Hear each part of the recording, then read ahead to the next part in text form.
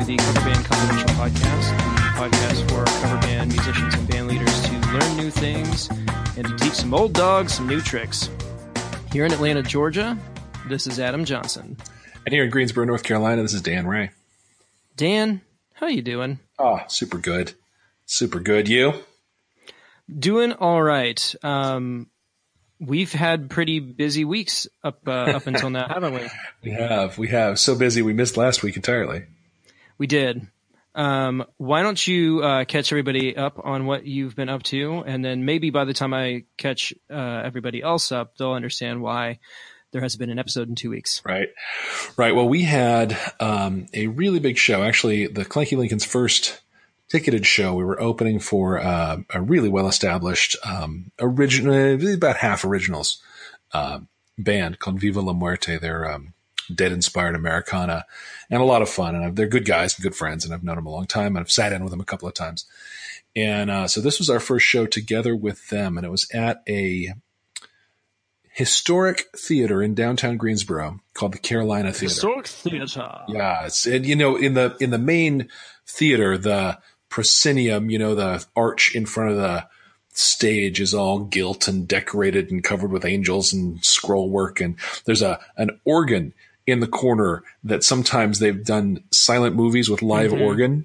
It's really cool. That's awesome. Upstairs of it, on the third floor of the building, there's a black box theater that's up in the very top sort of attic-y space of the building, and they call it the Crown Theater. And it seats probably, if you sat at auditorium style, it'd be maybe a couple hundred, maybe 250. So we black boxed a show in there last Saturday. And it was the first, I put a lot of effort into marketing it. I designed and printed big, tabloid-sized flyers and put them all over the town. And the lead guy of Viva La Muerte went on the college radio and promoted it a little bit with some friends there. And so it was really fun. The place was packed. Great energy.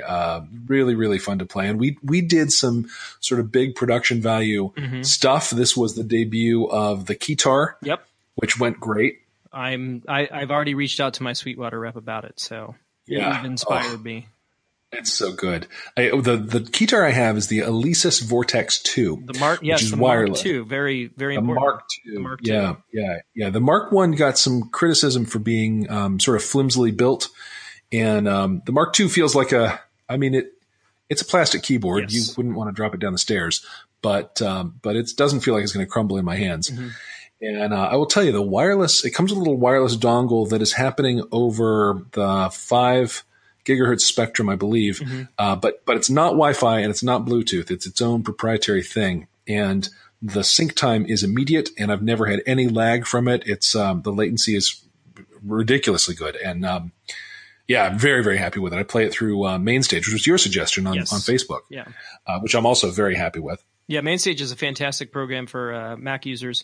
You basically get all of the plugins that Logic Pro offers for $29, which is just obscene. It's crazy. The fact that Alchemy, which used to cost almost $1,000 by itself, is now baked into the software is just ridiculous.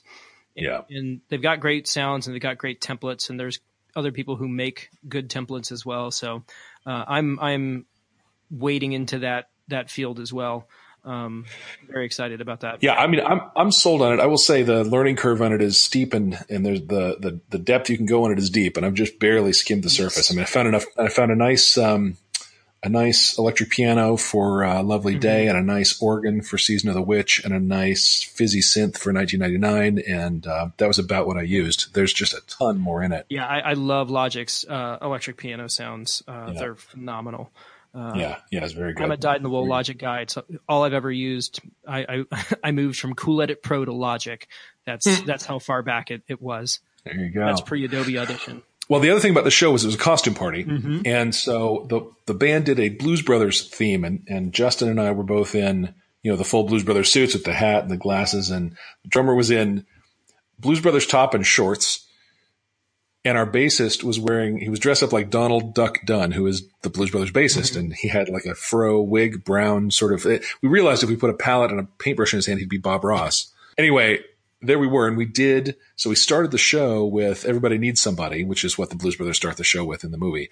And we did the harmonica reveal gag from the movie, but with the keytar. So I came out, we walked onto stage from opposite sides, and I put the keytar bag in his arms, and I unzipped it, and I pulled out the keytar and held it up, and the crowd went crazy. And it was fun. It was really fun. The other big debut that happened at this show was our 10-foot tall Abe Lincoln, clanky Abe Lincoln puppet. And any of you who are friends with me on Facebook have already seen a bunch of pictures of that. He's just calamitous looking. He was amazing. It was amazing.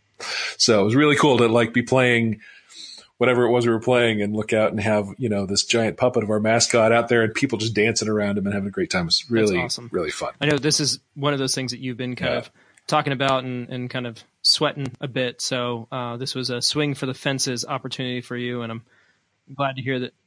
I'm glad to hear everything. It absolutely was. And, there was a lesson in the night as well. We had, we were there plenty early, but setup took a long time. Mm-hmm. And Viva La Muerte's sound check, which was, they are now a 8-piece. They're an 8-piece. If I'm counting everybody, they have a sax and a trumpet and a fiddle and a banjo and 2 guitars. Anyway, there's a lot of them, and a lot of them are in bands for the first time, and their stage discipline during sound check is not strong. Mm-hmm. And a couple of times the sound guys just sat down and just let them I'll keep going when they shut up. Yeah. It was brutal. So their sound check took until about 15 minutes before the door was supposed to open. Yeah. And we scrambled and got our sound check done pretty quick. And then right at the beginning of the show, both of our wireless mics died. And here was the problem. I broke my cardinal rule. I have a rule, which is every gig, new batteries go in everything. Yes. And I broke that rule with those mics because I said, well, they had new batteries before the last rehearsal. I'm sure they're fine. Well, they weren't. I kicked over to rechargeables about 6 months ago. And when I think back, I don't think those got a full charge. So, well, yeah, rechargeables, you never do multiple gigs for. With disposables, I could probably get 1 or 2 gigs out of, maybe even 3 out of certain stuff. I don't mess with the rechargeables. They get recharged every single time. Yeah. I've managed to push it to a couple of shows, or a rehearsal in a show, or, yes, but the point is I had gotten lax and I really let, I got lax. What can I say? I didn't follow my rule, and it bit me. Those things both died early in our set, and the sound guy, brought up the other 2 mics that were set up for Viva La Muerte, and we used those, and it all ended up being fine. But the point I want to make is that even when you have the opportunity when stuff goes wrong during a show, 'cause it will, yes, inevitably. To make it part of the show, to make it fun for the audience, to sort of let them in on, this is what we're dealing with now. And to have it be, you've got the opportunity to be mad the whole rest of the night when that happens. That would be understandable and valid, but not the move that's correlated with a good performance. No, it is not. Right. So you just want to have technical issues. You just want to include it as part of the game. We're going out there with a lot of gear, and a lot of it is you try to make it as rock solid and reliable and unquestionably, predictable in its behavior as you can. And there's only so much you can do. And when something blows up, that's just part of the game. Is sometimes things blow up, and it's kind of like, complaining about that's like complaining that the basketball hoop's all the way up in the air there. No, that's the game. That's the game. So the question is how are you going to get the ball in it? How are you going to put on an amazing show when your mains die, or when you're, I don't know, can't keep a G-string on your guitar to save your life, or whatever. Hey, this is a kid's show. It's family programming. Listen, I don't know about your G-string. Mine snaps all the time. Hey, that's none of your business what my G-string's doing. You know what? I think we know each other better than that. Anyway, maybe. Point is, it was an amazing show, and as I texted you after the show, there needs to be a name for that post-gig euphoria / exhaustion. Yes. I don't have a name for it, but I was in the middle of probably loading out at that point. You weren't quite there yet. Yeah, we were in the process.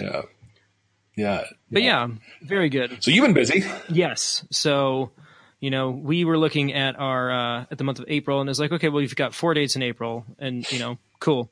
That doesn't seem like a lot. What I failed to realize was that 3 of them were within a 7-day span. Wow. So, and it was 2 private dates with a public date in the middle. And for private dates, we're loading our bringing in our own PA and lights.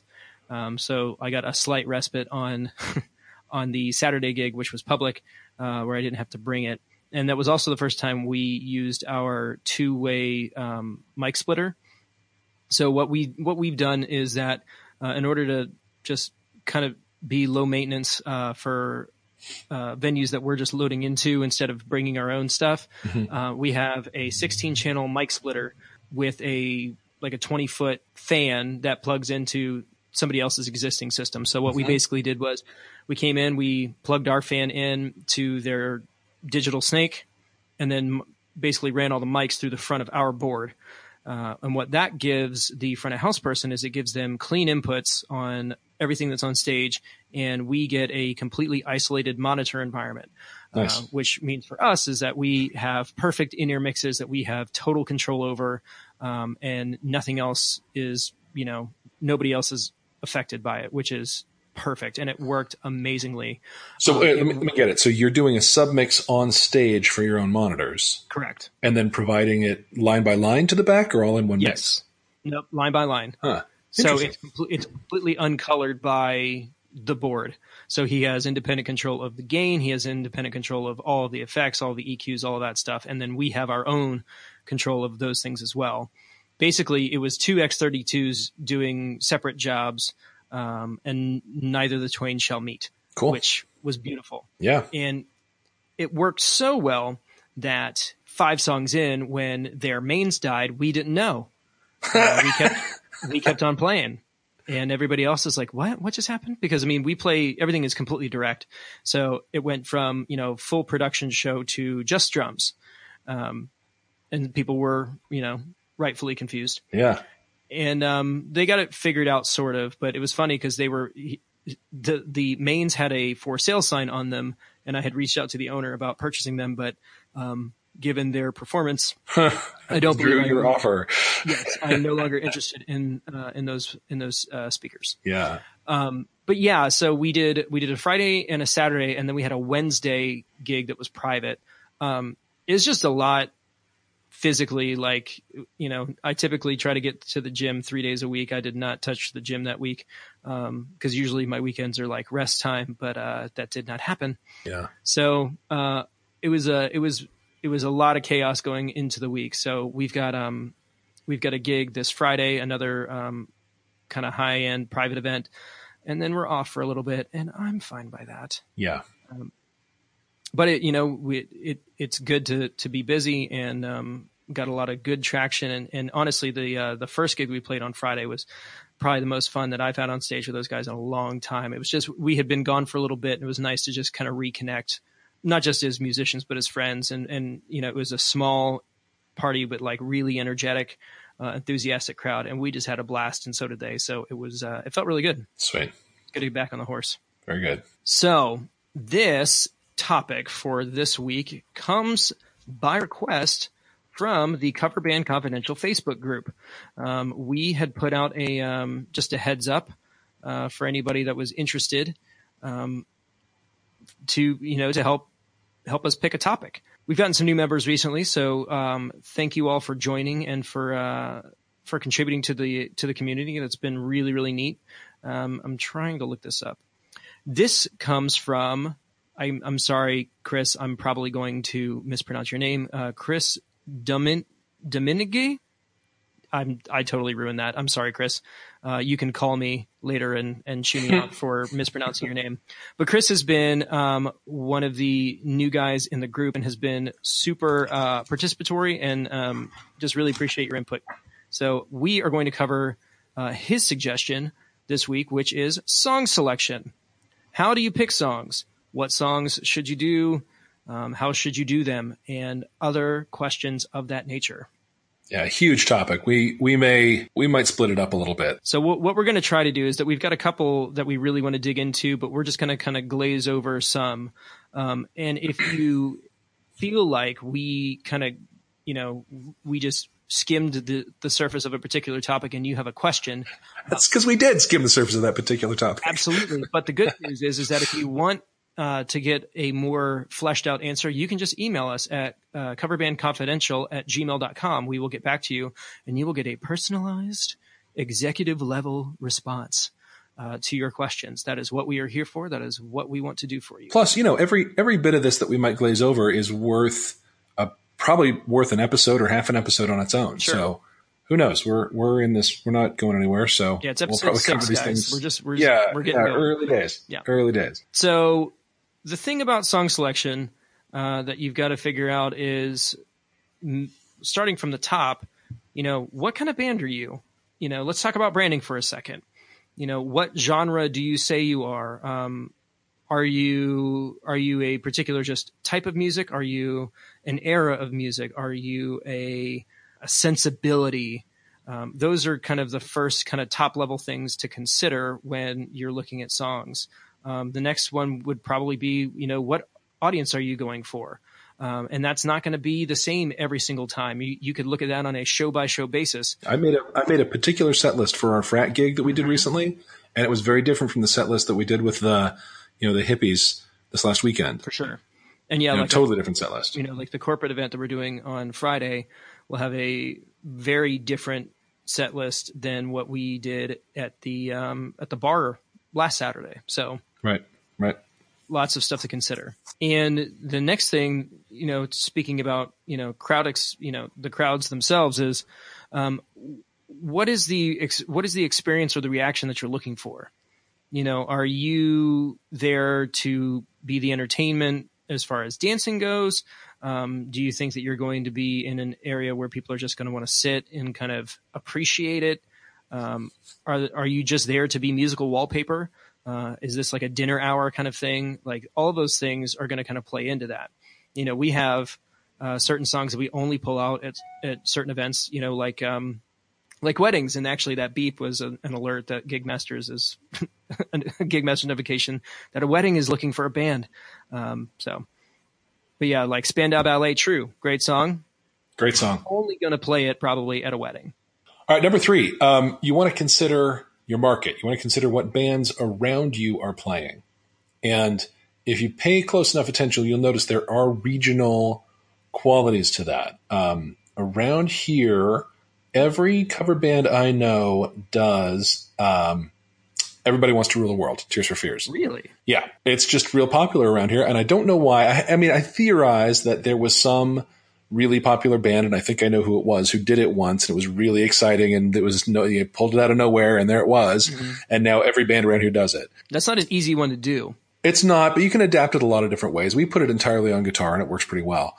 But I can hear from the surprise in your voice, that's not one you do. Well, no, we actually we do that song, but we're maybe one of a handful of people that do it. But I also will say that I'm, this is one of those things where the guys in my band hate my guts. Because like the drummer, when he started, I isolated the drums from the original studio recording. I was like, play it like this, or we're not doing it. Yeah, because it's got a shuffle to it, and if you don't do it right, it just doesn't jive quite the same way. Oh, it has a groove that is very distinctive. Yeah. I'm lucky. My drummer can, on one hearing, pretty much nail anything. But yeah. So the point is, in your market locally, there are songs that are regionally popular and that go through phases. There's a kind of a fashion to those things, and you want to be aware of that because you want to play against that. On one hand, all that stuff is what people are expecting to hear, and it's clearly what the audience wants. On the other hand, if you just play that stuff, you got no differentiation from any other brand. Yeah. What works well is to be familiar and yet novel. You want to play some of those market-tested tunes and mix them with a selection of songs that your market isn't saturated with. Well, and another thing that you may want to consider, and this is something that we do as well, if lots of people do a certain song a certain way, maybe look into doing a cover of the cover. So we do a couple of versions of 80 songs where we weren't really trying to do it so close to the hip. So two that come to mind is we do 99 Red Balloons, but we do the Goldfinger version instead of the Nina version. That's nice. That's nice. Yeah, we do Season of the Witch, but not the Donovan. We do the Super Session version. Mm-hmm. And then we do the Marvelous Threes version of Always Something There to Remind Me, because it's more guitar driven. I don't think I know that. Ooh, it's really good. I'll have to check that out. The Marvelous. I love that song. Yeah, the Marvelous Three are Atlanta, power pop legends. Okay.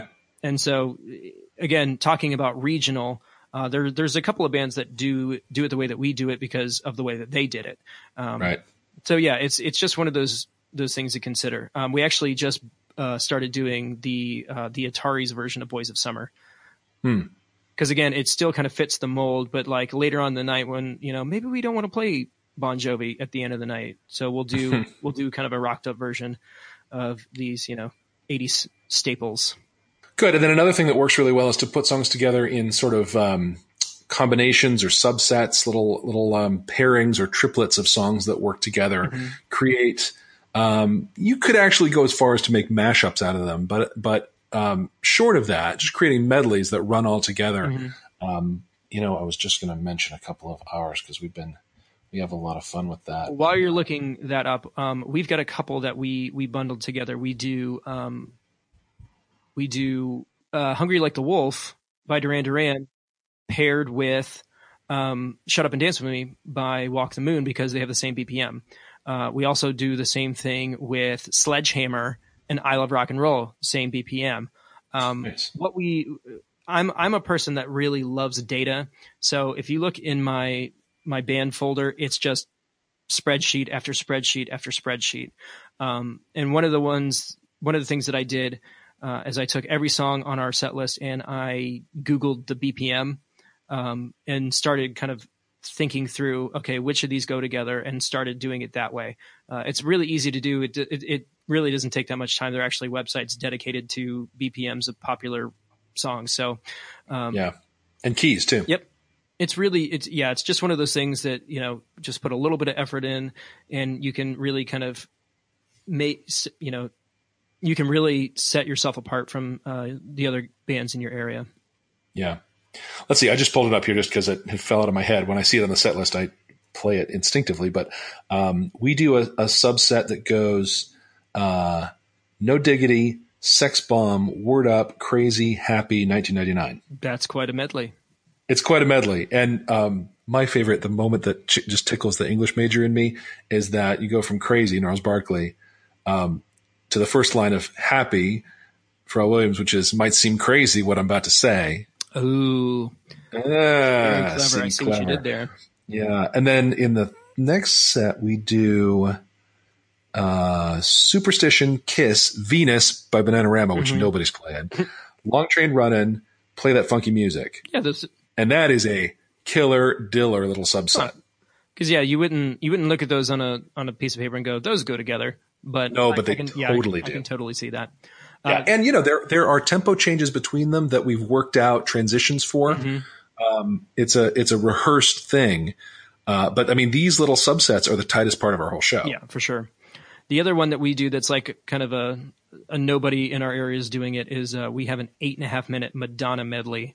Nice. That is all tied together. That goes from Vogue to Borderline to Holiday, like it's all tied in, and those actually do all have the same tempo.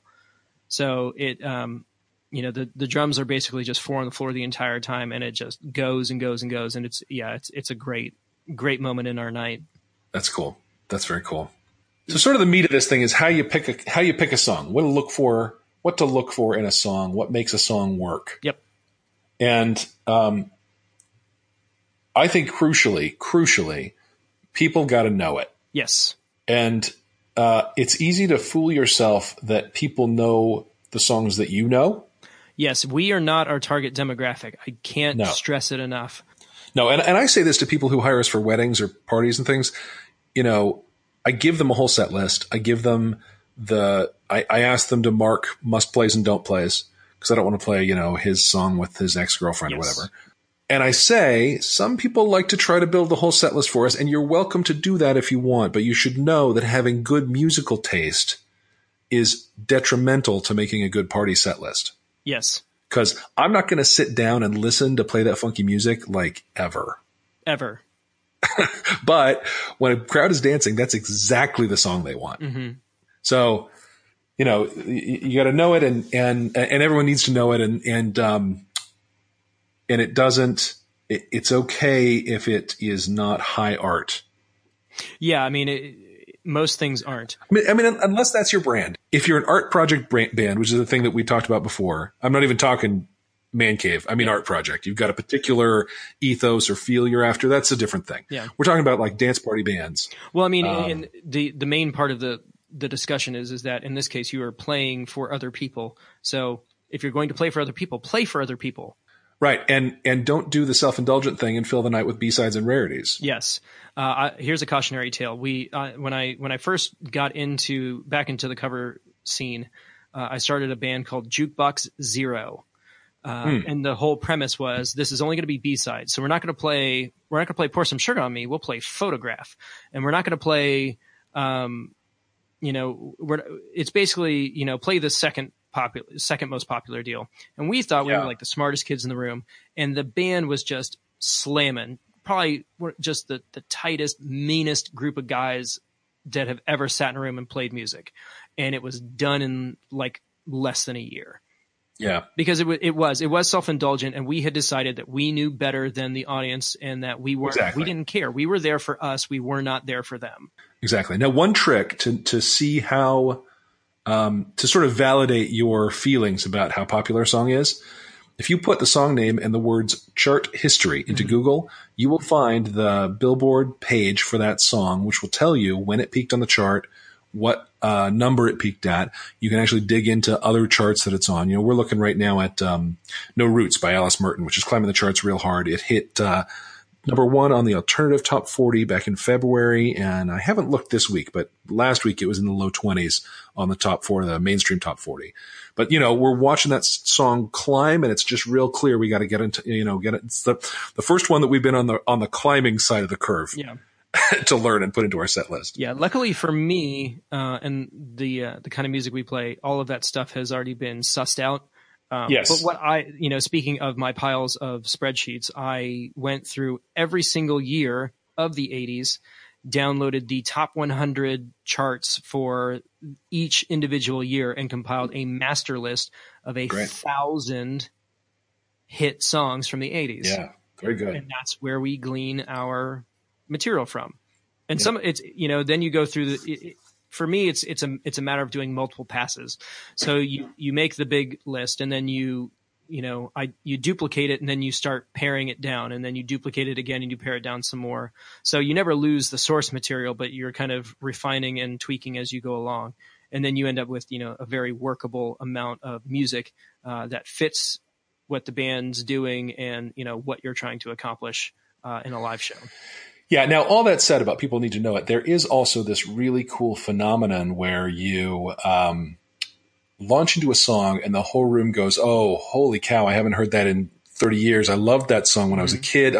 Takes the whole room back.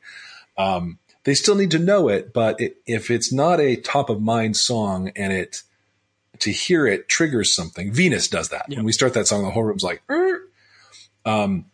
do the Look by Roxette, which is another one of those.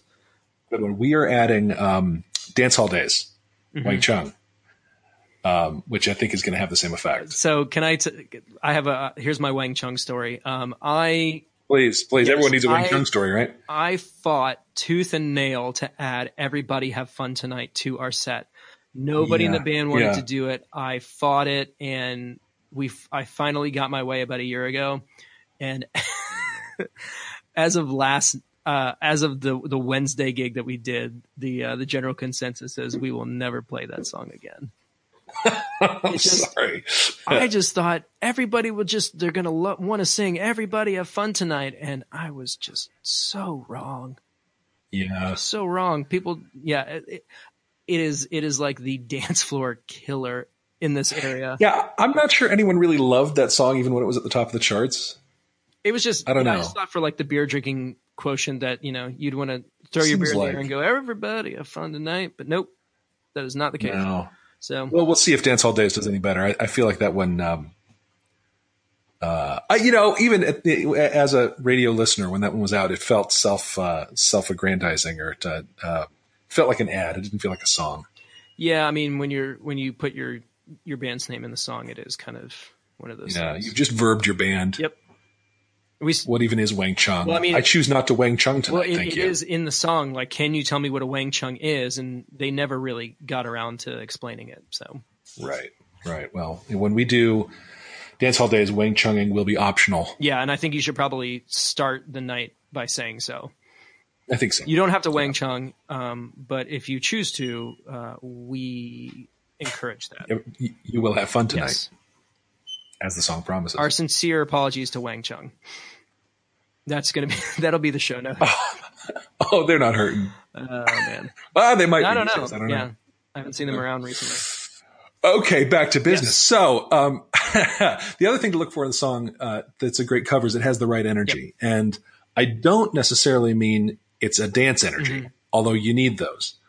You need a mixture of energies in your set list. You need dance songs, you need chill songs, you need some slow songs, you need some sing-alongs. You don't need sing-alongs, but they're nice. Well, I mean, and hopefully if you do it right, those things are, if you pick a good song, there will be sing-alongs.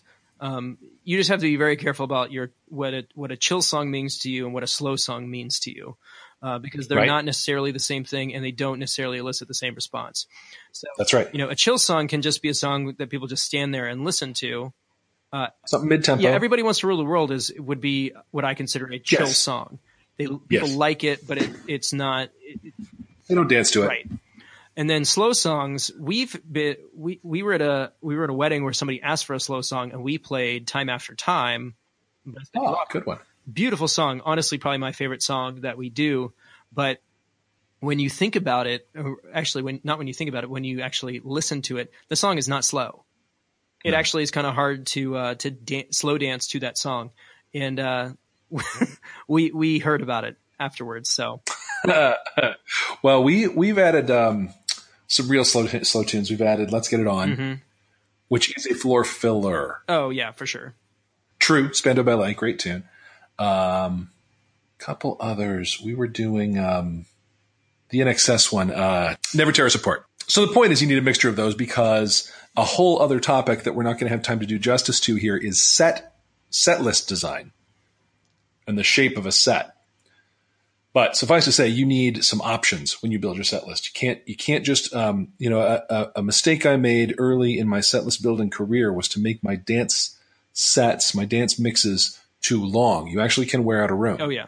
And if you do that, they don't come back. It's hard to get them back. Yeah, there's a black magic to the whole process where you have to make sure that you are riding the energy appropriately, but you can also kill a dance floor by putting a chill song or a slower song in a set in the wrong place.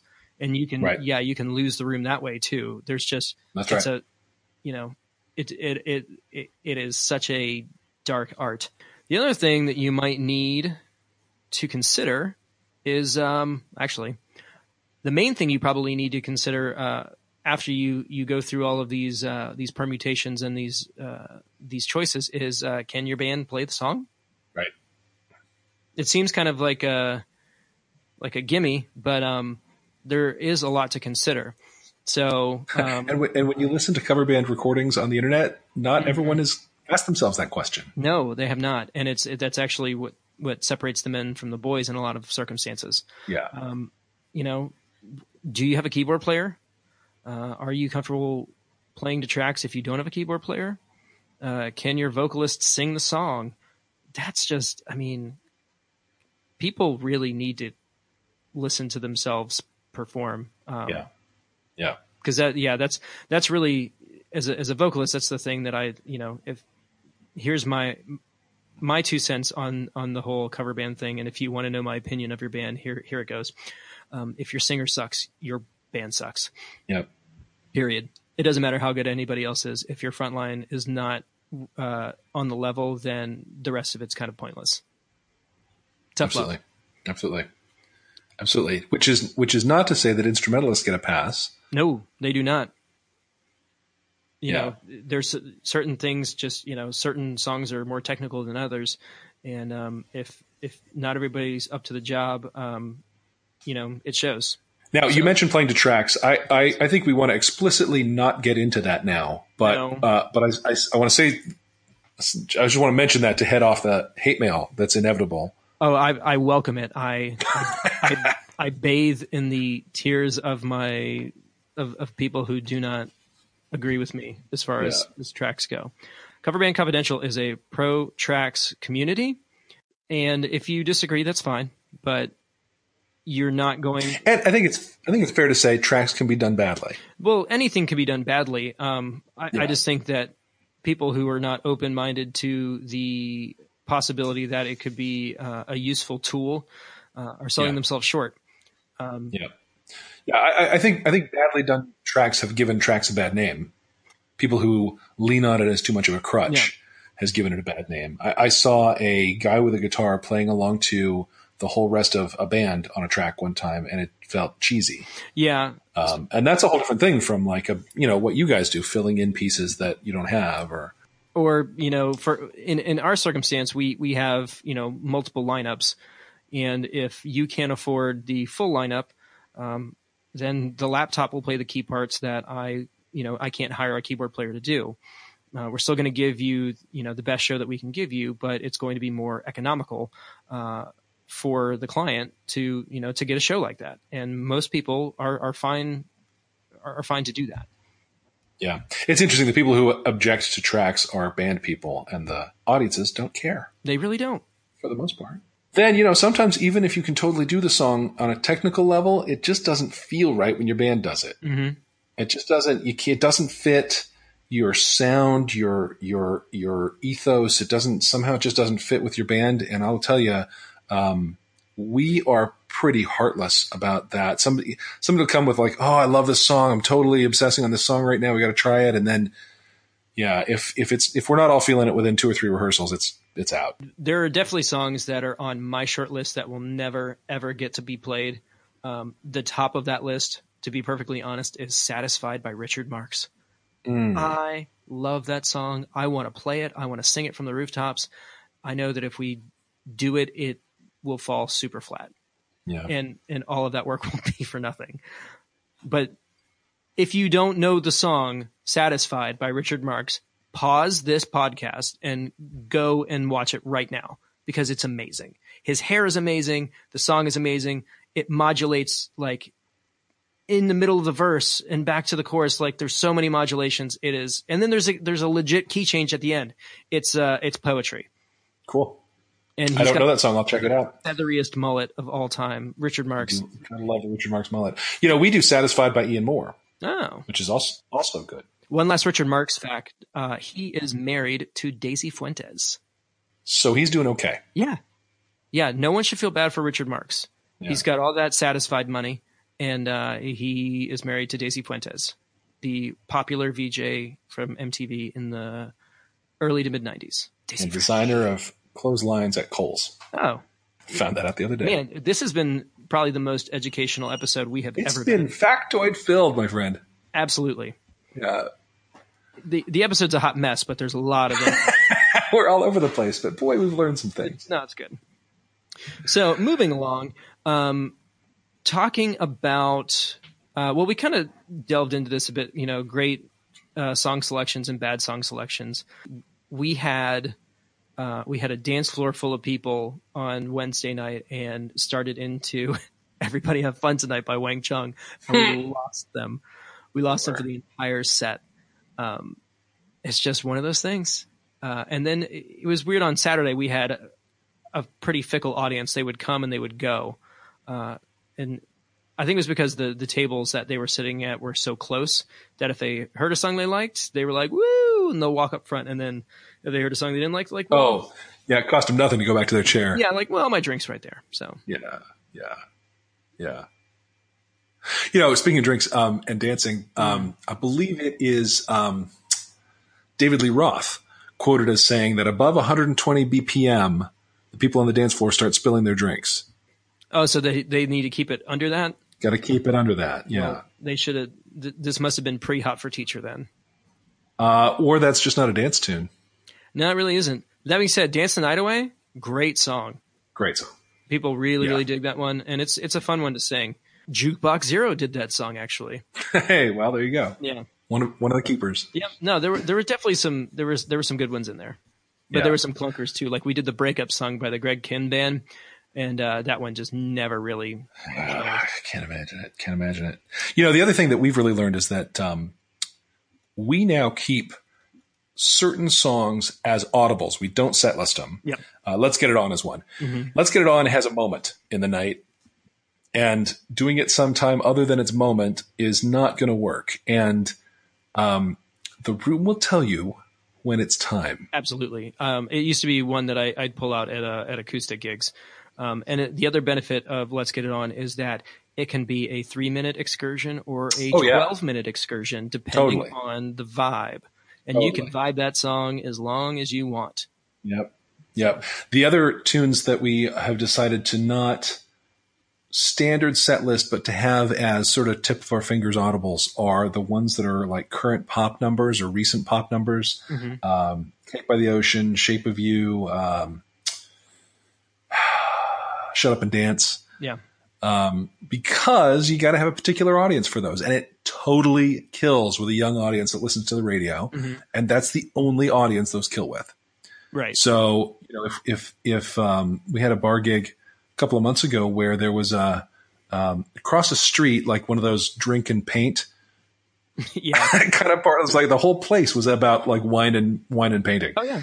And 20-year-old girls came out of there when it closed and came into the bar where we were, and we crushed with all those tunes. Yeah. Killed. And that was the first time I've ever seen Shut Up and Dance really work. It worked well enough. I kept the video of it and posted it everywhere. It's the top of my demos on my website right now, because the energy was so amazing. And, but up until then, I've been wondering, like, God, is this song just over? Is it not a fit for us? And it was about the audience. I think I chimed in. I was like, it most certainly is not over. So yeah, it's all about pacing. You know, the other thing to think about is that, you know, if you're trying to run a set, you know, there's kind of, you know, you had mentioned that there's like a W shape to it. I would say it's a bit curvier than that. It's more of like a, you know, kind of like soft hills and valleys. What I mean by, so, you know, what I was referring to is I kind of try to follow a W shape. So the set wants to start with a lot of energy and then sort of ease into some mellower stuff and then have a spike in the middle that maybe is the bulk of the set, mm-hmm. and then chill out a little bit toward the end and then end big. Yeah. So up, down, up, down. So what's a set ender for you? Like, what are your? Let's see. What are your big ones? This weekend, I happen to have it up. We're going to end the first set with "Learn to Fly" by Foo Fighters. Okay. Second set's going to end with "Sympathy for the Devil," mm-hmm. and third set, because we almost always close shows with it, is going to be "Purple Rain." Got it. So for us, first set is going to end with probably one of 3 or 4 songs. It's going to be "Centerfold" by Jay Giles Band, "Footloose" by that guy. That guy. Loggins? By Kenny Loggins. Yeah. That one's actually the best one to really end on because it's got like a real strong, like abrupt ending. I'm cutting it loose, doom, doom, doom, bow, on pow, like real high, like a heavy hit. The other one that we use a lot is "Wake Me Up Before You Go" by Wham. Nice. It's another one of those that people really dig, and you can just kind of drop them on their head at the end. Second set, last set of the night, is always going to be "Don't Stop Believin'." We have some pretty hard rules. Our shows typically start with "Video Killed the Radio Star" by the Buggles because it's the first song ever played on MTV, and we are always going to end with "Don't Stop Believin'." That's good. Lately, we've been starting with "Gold on the Ceiling," mm-hmm. Black Keys. Which is a pretty good opener. Starts pretty strong, and then we've ended every show for the last 30 with "Purple Rain." Purple Rain's always good in that second set. We tend to start the second set with "Let's Go Crazy." Oh, that's good because you get to kind of take them to church there at the beginning, and it's got super great energy, just a lot of fun to play, and anytime you get to stand in front of a group of people and go "Dearly Beloved," We gather here today to get through this thing called life. Yeah, this great slap back on the vocal. Oh yeah, people love it. Love it. I like to start a set with Folsom Prison Blues. It's really fun because everyone knows it. That riff is so iconic, right? And if you just, without saying anything, by the way, don't say, "Hey, we're back" at the beginning of your sets. Just start the song. Or play Hot for Teacher. We'll take it full circle where before the second verse, he goes, "Hey, I heard you missed us. We're back." Otherwise, don't mention it. Just start this. Otherwise, don't mention. You're obviously back. It's not, doesn't bear mentioning. The other thing I like to do at the top of a set is song 2 by Blur. That's a good one. Just because it has that great on and off energy. And so you start with the quiet version of the riff. I know on the recording, the drums start that one. I usually start that one on guitar because that riff wakes everybody up and they know that woohoo, that whole big thing is coming.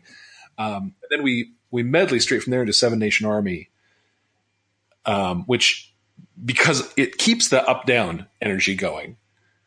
So we often start second or third set with that. Yeah. I mean, there's a lot of them. We've started with Any Way You Want It by Journey, because that's got a big, it kind of jumps real heavy. So, and it doesn't start a cappella? It does. It's another one of those things where playing to a click and having a reference helps start things very, very cleanly, and gives you the starting notes that you need. All right. Well, I feel like we covered song selection. Any questions anybody has, hit us up, and we'll get to them next week. Absolutely. Want to thank you all for continuing to support us. I haven't told Dan this, but on the podcasting platform that we publish to, we are number 30 in the top performing arts podcasts. Sweet. Which is cool. I mean, people ask me all the time, like, "Hey, how's the podcast going?" And I'm like, I don't know, because to be perfectly honest, Dan and I kind of started doing this to nobody. So the fact that anybody's listening is amazing. And it's just been really cool to hear from you guys and kind of grow the community, and just kind of be not a second voice, but a different voice in the conversation, because there are certain voices in the community that I feel are not positive. They're not supportive. And, I want everybody who listens to this know that we want you to succeed, and we want to show you what we've learned, over the years, that can help you succeed and go further faster, because we really could have used that when we needed it. From Atlanta, Georgia, this is Adam Johnson. From Greensboro, North Carolina, I'm Dan Ray. This has been the Cover Band Confidential Podcast. Bye. Take care.